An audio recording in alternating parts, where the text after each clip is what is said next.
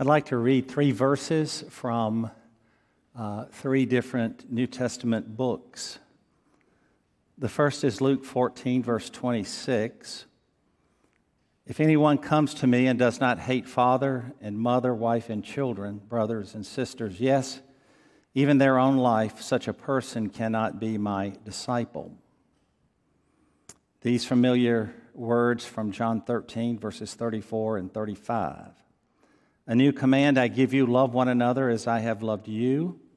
So you must love one another. By this everyone will know that you are my disciples if you love one another. Finally, from 1 Thessalonians chapter 3, verse 12. May the Lord make your love increase and overflow for each other and for everyone else, just as ours does for you.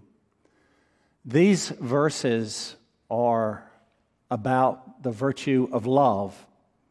Even the verse that mentions hate is actually about overwhelming love. The reason I'm preaching on love is simply because last Sunday we started a new series of sermons on what is commonly called the fruit of the Spirit. The Spirit's fruit is found in Galatians chapter 5, verses 22 and 23. But the fruit of the Spirit is love, joy, peace, patience, kindness, goodness, gentleness, faithfulness, and self-control. Against such there is no law.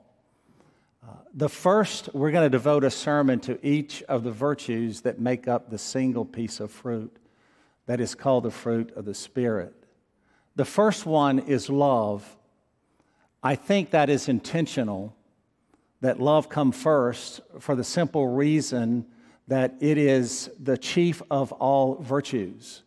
In fact, the Apostle Paul said the greatest of these, referring to other virtues, the greatest of these is love. You will especially notice that in this list of virtues, especially focusing on love, the object of love is not stated. Does he mean love for Jesus? Perhaps he is thinking about love for each other, for fellow believers. It is possible that he's even thinking about love for the lost people in the world. After all, elsewhere, Paul says, the love of Christ compels us. If you look at the larger text, the love of Christ compels us to work hard to persuade others concerning the gospel. Actually, I think we already know the answer. It is all three. We are to love Jesus supremely above all else. We are to love each other with Christ-like love. And we are to be compelled by the amazing love of Christ to talk about Jesus to those who desperately need to embrace him by faith. So that's sort of the way our sermon will go today. The place to actually begin is with this. We are to love our Lord Jesus Christ preeminently. The word preeminent means to love Jesus overwhelmingly, to love him as our first and foremost. It is to be preoccupied with loving him and living for him. Let's read about that preeminent love in Luke chapter 14, verse 26. If anyone comes to me and does not hate father and mother, wife and children, brothers and sisters, yes, even their own life, such a person cannot be my disciple. Perhaps you are hearing those verses for a first time, and they sound rather shocking to you. It is a jolting statement from the lips of Jesus. What we have here is the supreme teacher of love, seemingly issuing a command for us to hate those we are to most love. Our children, our parents, our spouse, even our own self. Is it really possible that Jesus really wants us to hate our nearest and dearest? Is Jesus calling us to that kind of relationship? I think that you know the answer is no. And the reason is because Jesus is simply making use of hyperbole and intentional exaggeration. Hyperbole is a figure of speech that uses exaggeration to magnify a crucial point. What our Lord is doing here is raising our love for Him to the superlative degree. Actually, what Jesus is saying, that when it comes to legitimate loves, those that are nearest and dearest to you, you are to love me supremely above all else. You are to love me to the uttermost. I am to be your overwhelming first. I am to be your first priority and your foremost passion. It's interesting that in another gospel, Jesus drops the hyperbolic language and just states the principle plainly. We read in Matthew 10, verse 37, "Anyone who loves their father or mother more than me is not worthy of me. Anyone who loves their son or daughter more than me is not worthy of me." To be worthy of Jesus means that though we have others that we are most definitely to love, we must love Him more. We must love Him extravagantly. We must love Him preeminently. Just a few days ago, I was filling my tank with gasoline. Over in the next bay, there was a woman performing the same task. What surprised me was within a moment's time, she left the nozzle in her tank and she ran about 25 yards to a nearby bush. And from my angle, it looked as though she had buried her face in the bush. I thought to myself, she might need a little help. So I walk over to her. I stand at a distance enough not to startle her. And I simply said, "Ma'am, are you okay? Can I help?" She looked up and with great enthusiasm said, "Come and see." And I walked over, looked at the bush, and there was this beautiful, multicolored butterfly. And she took out her camera and took a picture of it. We walked back to our vehicles, and as she pulled away, you can't make this stuff up.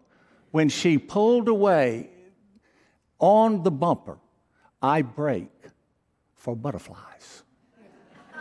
And I thought to myself, this verse has been going over and over in my mind. Oh, that I would love Jesus with that kind of enthusiasm, with that kind of zeal, with that kind of reality. I mean, she showed it with her actions, and her creedal affirmation was on her bumper. I read about another woman in John 12. Mary of Bethany goes into the presence of Jesus. There are people there. His disciples are present. She stoops at His feet and she breaks open an alabaster box of perfume that is worth at least a half year's wage. In fact, extravagance, another word for it, is wasteful. And Judas Iscariot called that moment of sacred worship a waste. It was wasteful. But Jesus accepted her love and her worship as she used her hair as a towel to minister to the feet of Christ. When Jesus says, "Hate your nearest and dearest," He is raising our love to the level of extravagance, of enthusiasm, that He is to be our overwhelming first. I think it was just about 2 years ago, I was thinking along these lines and wrote this rather simplistic prayer in my journal that I would like to read to you. Maybe we can pray along these lines. Lord Jesus, be my first thought in the morning and my last thought at night. Be the supreme focus of my life in all the between hours. Be my first priority and foremost passion every day.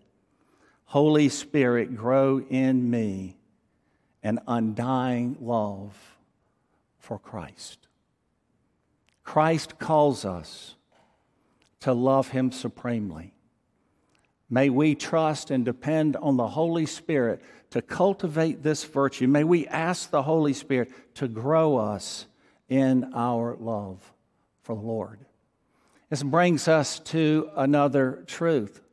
We are to love each other with Christ-like love.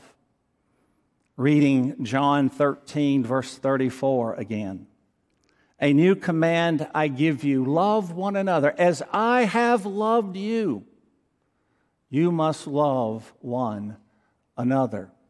It's interesting that the command to love each other dates all the way back to the book of Leviticus, which means the command to love each other is a very old command.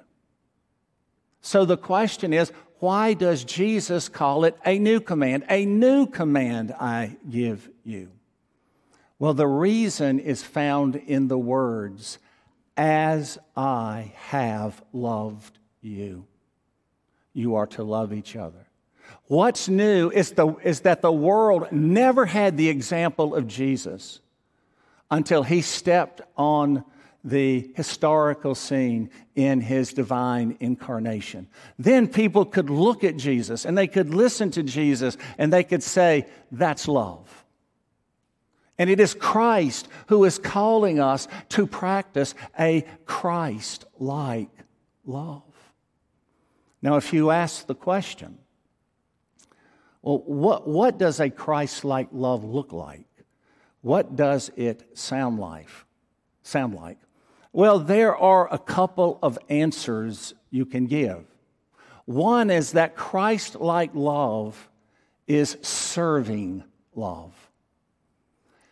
Just before His crucifixion, Jesus walked into an upper room in Jerusalem.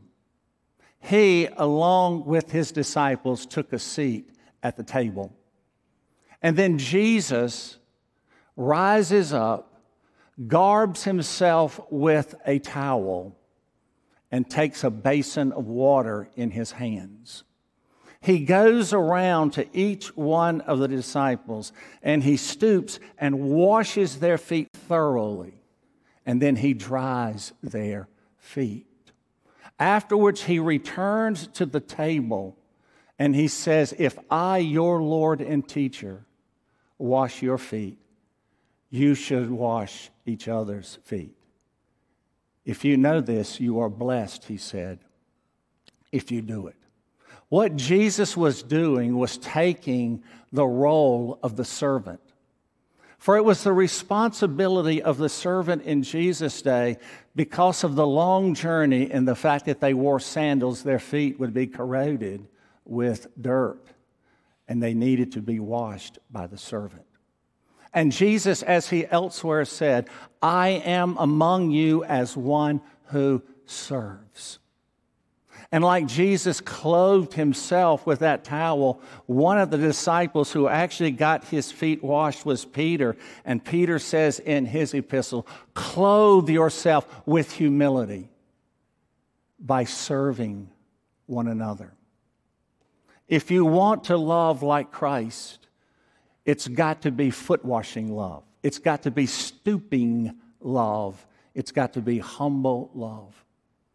And if you will be open to the Holy Spirit, if I will be open to the Holy Spirit, He is always showing us ways to humbly care for and love and serve each other.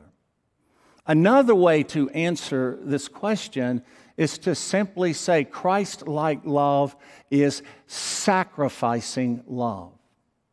You might say it's laying your life down like Jesus did kind of love. Listen to this crucial verse.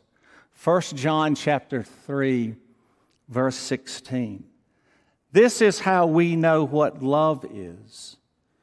Jesus Christ laid down His life for us, and we ought to lay down our lives for our brothers and sisters.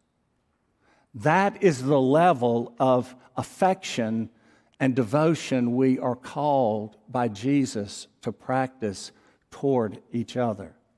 Lay down your life kind of love.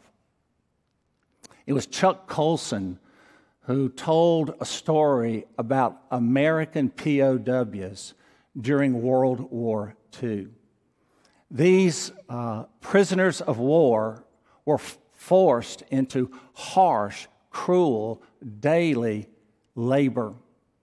Each morning they were given a shovel and forced to dig throughout the whole day. And they were to return their shovels at the end of the day. 20 soldiers stood before a guard, and the guard counted a total of 19 shovels. He turned in rage against these POWs and demanded that the guilty person who left their shovel behind step forward. No one did. Finally, he took out his pistol and he said, I will shoot 5 men if the guilty person doesn't step forward. And a young 19-year-old soldier stepped forward.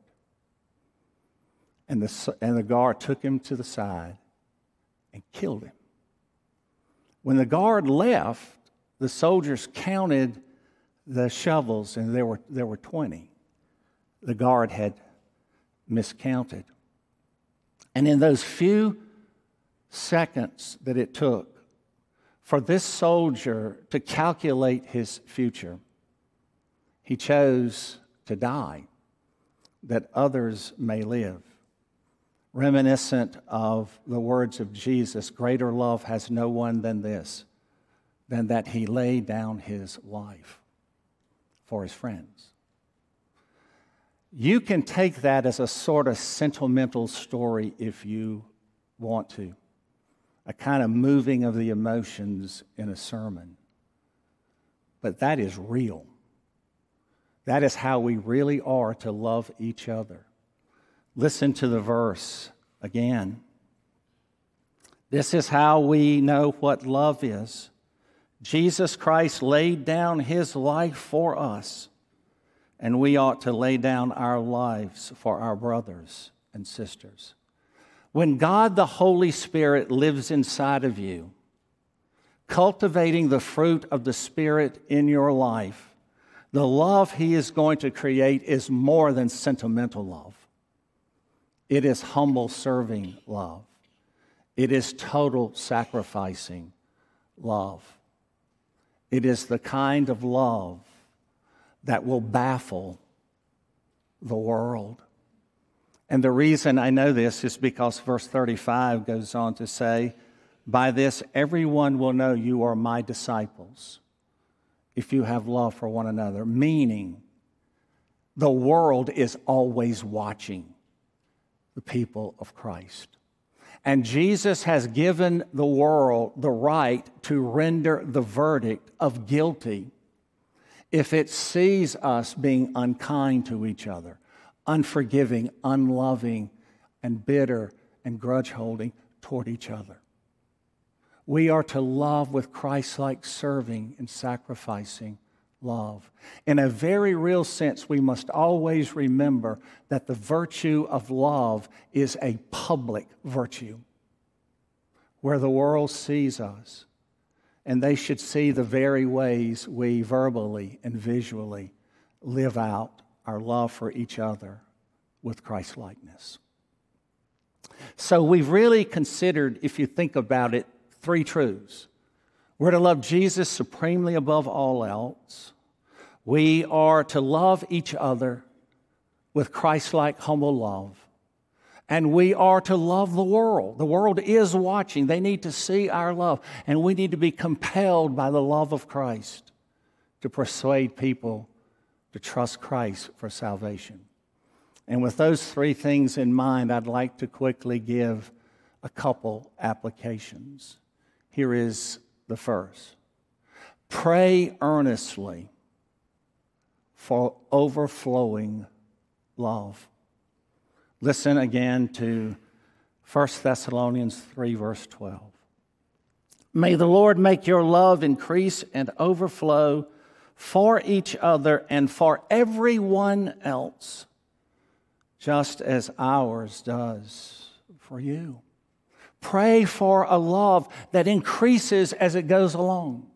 Pray for a love that is so dynamic and so glorious that it's like an overflowing ocean of love toward each other.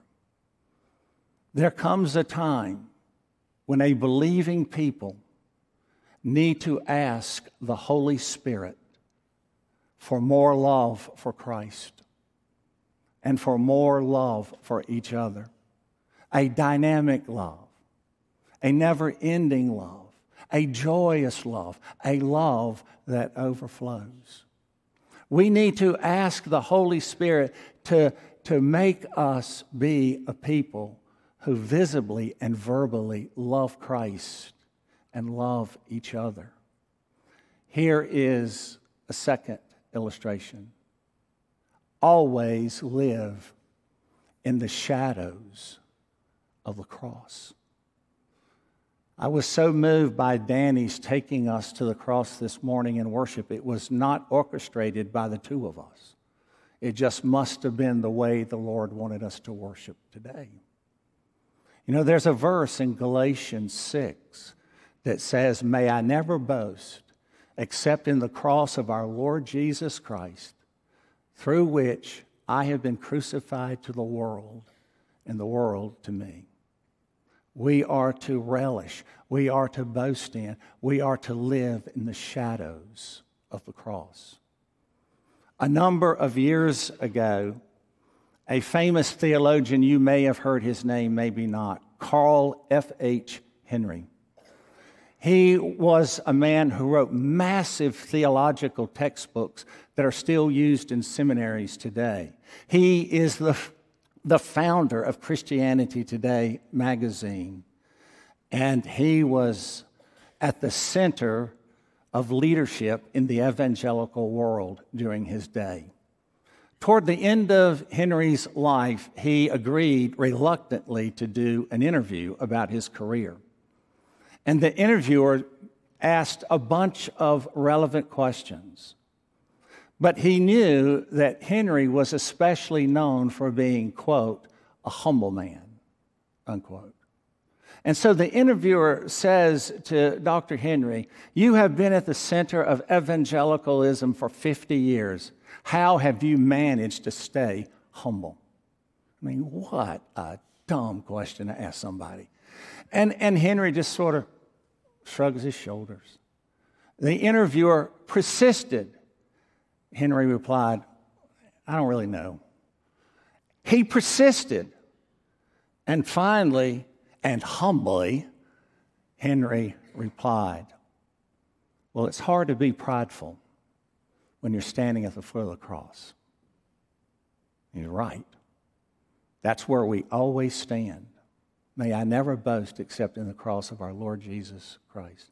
And there is very little difference between the word humble and the word love. They cover much of the same ground. So it is right to say, living in the shadows of the cross, standing at the foot of the cross, looking up at ultimate love on display, It's hard to be unkind.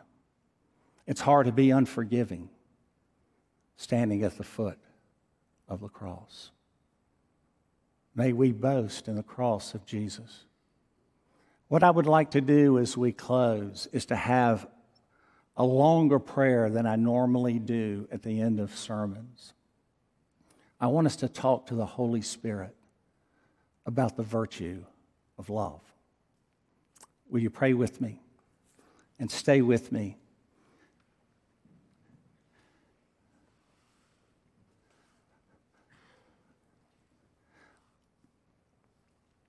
Holy Spirit, you are called in Scripture the Spirit of truth, and you're called in Scripture the eternal Spirit.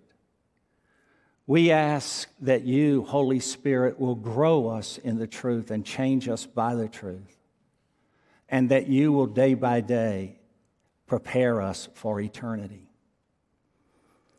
We thank you, Holy Spirit, that you come to indwell those who believe in Christ, and you are always with us.